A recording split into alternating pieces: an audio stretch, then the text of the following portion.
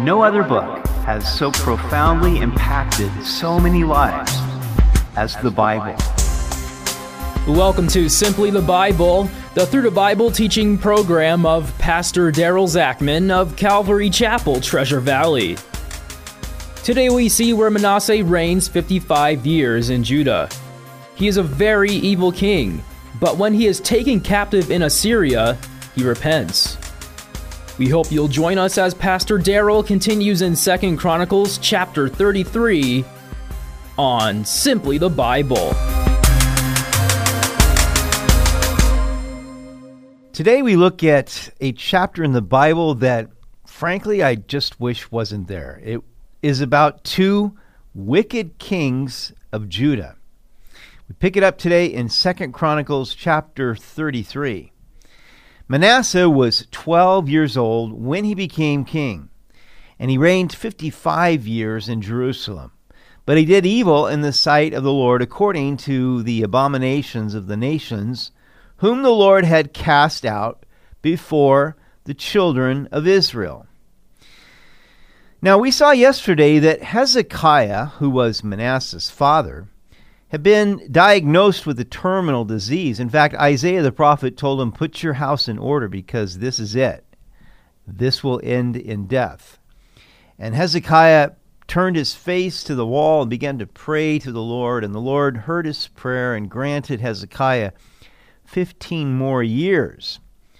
But 3 years later, his son Manasseh was born. And we wonder if that extra 15 years was really such a good idea, because Manasseh would turn out to be the most wicked king in Judah. In fact, he would be so wicked that he would do according to the abominations of the Canaanites that God drove out of the land. Manasseh was 12 years old when he became king, and he rebuilt the high places which Hezekiah his father had broken down. He raised up altars for the Baals and made wooden images, and he worshipped all the host of heaven and served them. So that's the sun, the moon, and the stars. He also built altars in the house of the Lord, of which the Lord had said, "In Jerusalem shall my name be forever." And he built altars for all the hosts of heaven in the two courts of the house of the Lord. Also he caused his sons to pass through the fire in the valley of the son of Hinnom. He practiced soothsaying, used witchcraft and sorcery, and consulted mediums and spiritists. He did much evil in the sight of the Lord to provoke him to anger.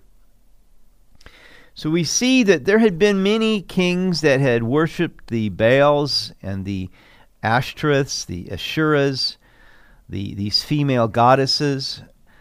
That had occurred quite a bit in Israel and Judah, but Manasseh had gone much further in idolatry, in worshiping the sun, the moon, and the stars, all of the starry host.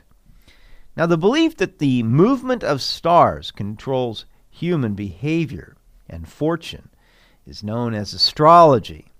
Through horoscopes, people worship the starry host today, whether they realize it or not. This is yet another form of idolatry where people are worshiping created things rather than the Creator. Now, as a result of all of this idolatry and sexual rites that went along with it, there were many unwanted pregnancies, and thus Manasseh caused his sons to pass through the fire. This was the detestable human sacrifice where the metallic image of Molech was heated until it was red hot, and then a baby placed in it as an offering. It was a horrible, sadistic, and satanic form of idolatrous worship, and Manasseh partook in it. He also practiced witchcraft and consulted with mediums. Usually this was an attempt to contact the dead. Both of these practices are condemned in Scripture. He even set a carved image, the idol which he had made in the house of God, of which God had said to David and to Solomon his son, "In this house and in Jerusalem, which I have chosen out of all the tribes of Israel, I will put my name forever.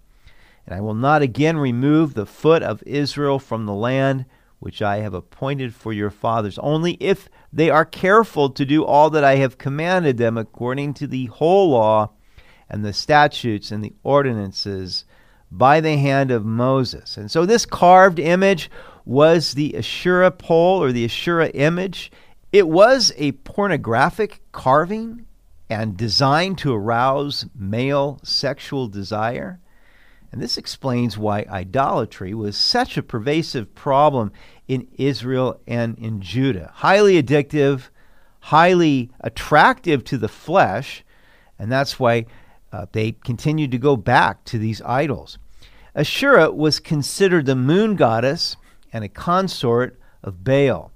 She was the goddess of love, and the worship of Asherah was noted for its sensuality, free sex, and ritual prostitution. Now we can see how this is carried over into modern culture with the plague of pornography today. Pornography is extremely addictive. Really, there is a satanic connection because we see that it is actually worshiping at the altar of sexual idolatry. And that is also why there is such a strong addiction in it.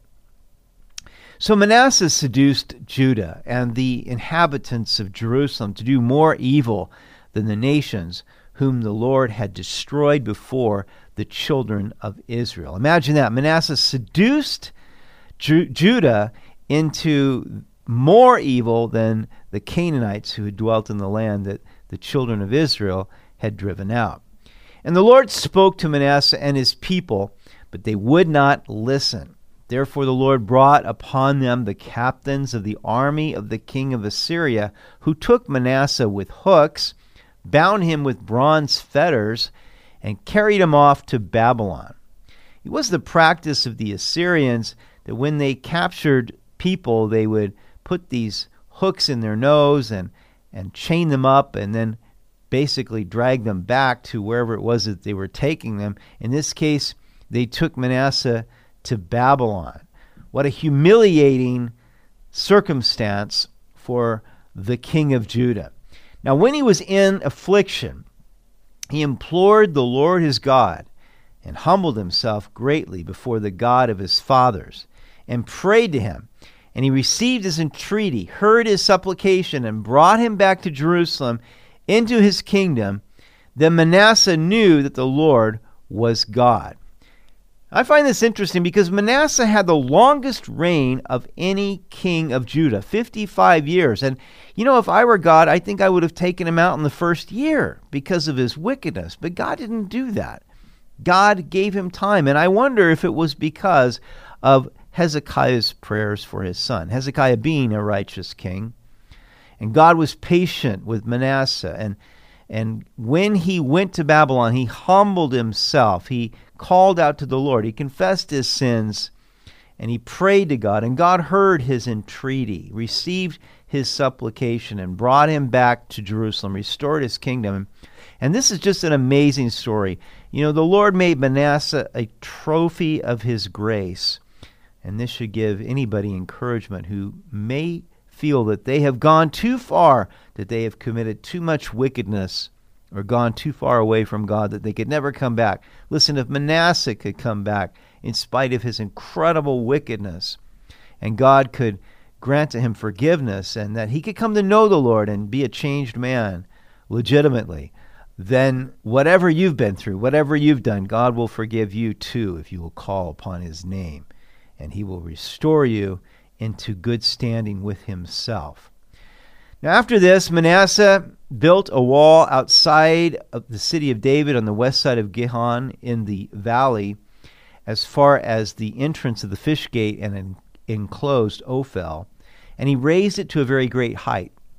Then he put military captains in all the fortified cities of Judah. So he began in building projects and fortifying the military. He took away the foreign gods and the idol from the house of the Lord and all the altars that he had built in the mount of the house of the Lord and in Jerusalem, and he cast them out of the city. He tried to undo, basically, all the evil that he had done. He also repaired the altar of the Lord, sacrificed peace offerings and thank offerings on it, and commanded Judah to serve the Lord God of Israel.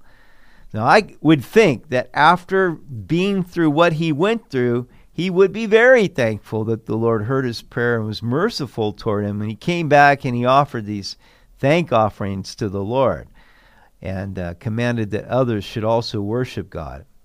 Nevertheless, the people still sacrificed on the high places, but only to the Lord their God. We shall see that Manasseh, because of his wickedness, he had pressed the matter of wickedness too far, really past the tipping point. And the people, there was a bit of a turning in them as well, but it was only superficial. And the course had been set that Judah would ultimately go into Babylonian captivity. Now, the rest of the acts of Manasseh, his prayer to his God and the words of the seers who spoke to him in the name of the Lord God of Israel, indeed, they are written in the book of the kings of Israel. Also, his prayer and how God received his entreaty and all his sin and trespass and the sites where he built high places and set up wooden images and carved images before he was humbled. Indeed, they are written among the sayings of Hosea. We don't have those today. So Manasseh rested with his fathers, and they buried him in his own house. Then his son Amon reigned in his place. And Amon was 22 years old when he became king, and he reigned 2 years in Jerusalem, but he did evil in the sight of the Lord, as his father Manasseh had done. For Amon sacrificed to all the carved images which his father Manasseh had made, and serve them. Now here's the problem. Sometimes a parent will get into wicked behavior and maybe come back like Manasseh did, turn from that. But it's too late. The child that has been raised in that wickedness adopts the wickedness, but does not adopt the repentance, you see. And this is what happened with Amon. He was the casualty of his father's wickedness. And this is why it is so important that we as parents serve the Lord, especially in those formative years when our children are young, that they might imitate our godly example. So Amon did not humble himself before the Lord, as his father Manasseh had humbled himself, but Amon trespassed more and more. Then his servants conspired against him and killed him in his own house. But the people of the land executed all those who had conspired against King Amon. And the people of the land made his son Josiah king in his place. And this is what is so amazing, is that we will see after Amon, who was a very wicked king, like his father Manasseh had been in his early days, he would give birth to Josiah, who will turn out to be one of the most righteous kings in all of Judah. It just goes to show you that God is gracious and will show his grace toward anyone who will respond to it. It doesn't matter what your parentage was. You could either choose to be good or bad. The choice is yours. You've been listening to Simply the Bible, the Through the Bible teaching program of Pastor Daryl Zachman of Calvary Chapel, Treasure Valley. For more information about our church, please visit our website at calvarytv.org. To listen to other episodes, go to 941thevoice.com or check out our iTunes podcast.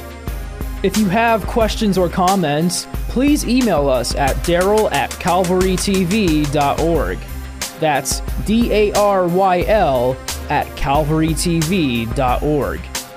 Tomorrow we'll see where Josiah reigns in Judah and is a good king, purging Judah of idolatry. When he hears the reading of the book of the law, he is appalled and tears his clothes over the disobedience of the nation. We hope you'll join us as we continue in the book of 2 Chronicles on Simply the Bible.